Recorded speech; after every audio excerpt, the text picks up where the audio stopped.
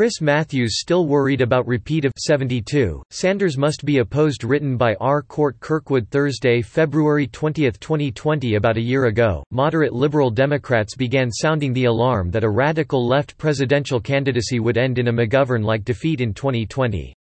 The Green New Deal and Medicare for All are examples of non-starters, the moderates said, and pushing them and other radical ideas will end in disaster. MSNBC's Chris Matthews was one of them, and he reiterated that point on Tuesday, before Wednesday's Democratic debate. Speaking with colleague John Heilemann, he said why moderate liberals must oppose socialist Bernie Sanders and the party's lurch to the crackpot left.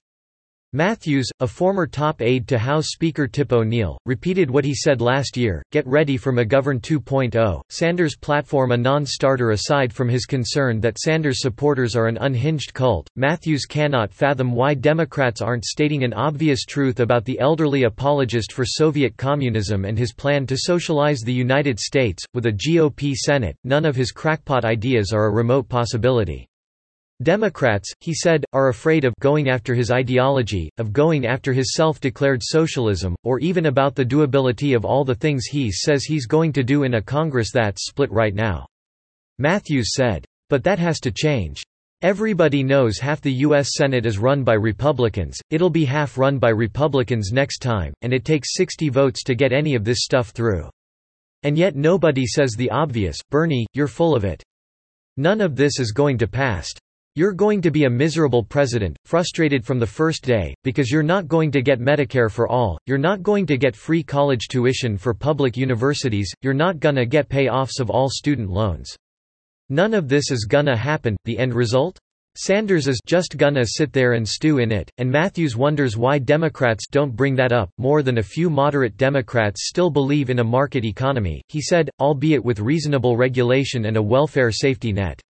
Yet those same moderate won't go after Sanders for advocating full-blown socialism. The moderates, he said, are pandering to Sanders supporters, which gets you nothing. That's when Matthews raised the unhappy memory of Miami 1972, when Democrats nominated George McGovern. They've gotta get out there and say, I disagree with socialism.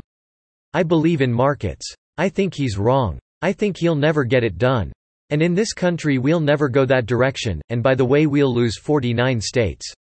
And by the way, I was there in 1972 at the Democratic Convention, where the people on the left were dancing in glee. I saw them, they were literally, John Kenneth Galbraith, dancing in a circle. They were so happy that they defeated the moderates. And they went on to lose 49 states in their glee. So that can happen again. So clearly. That's what I see. It could happen again. Candidate Michael Bloomberg's attempt to corner Sanders on the issue in Wednesday's debate failed, and the other candidates did not take on Sanders' plan in detail. Kerry and others. Matthews isn't the only Democrat who fears a major shellacking similar to what McGovern suffered nearly 50 years ago, when Richard Nixon beat him like a rented mule, 49 states to 1, 520 electoral votes to 17.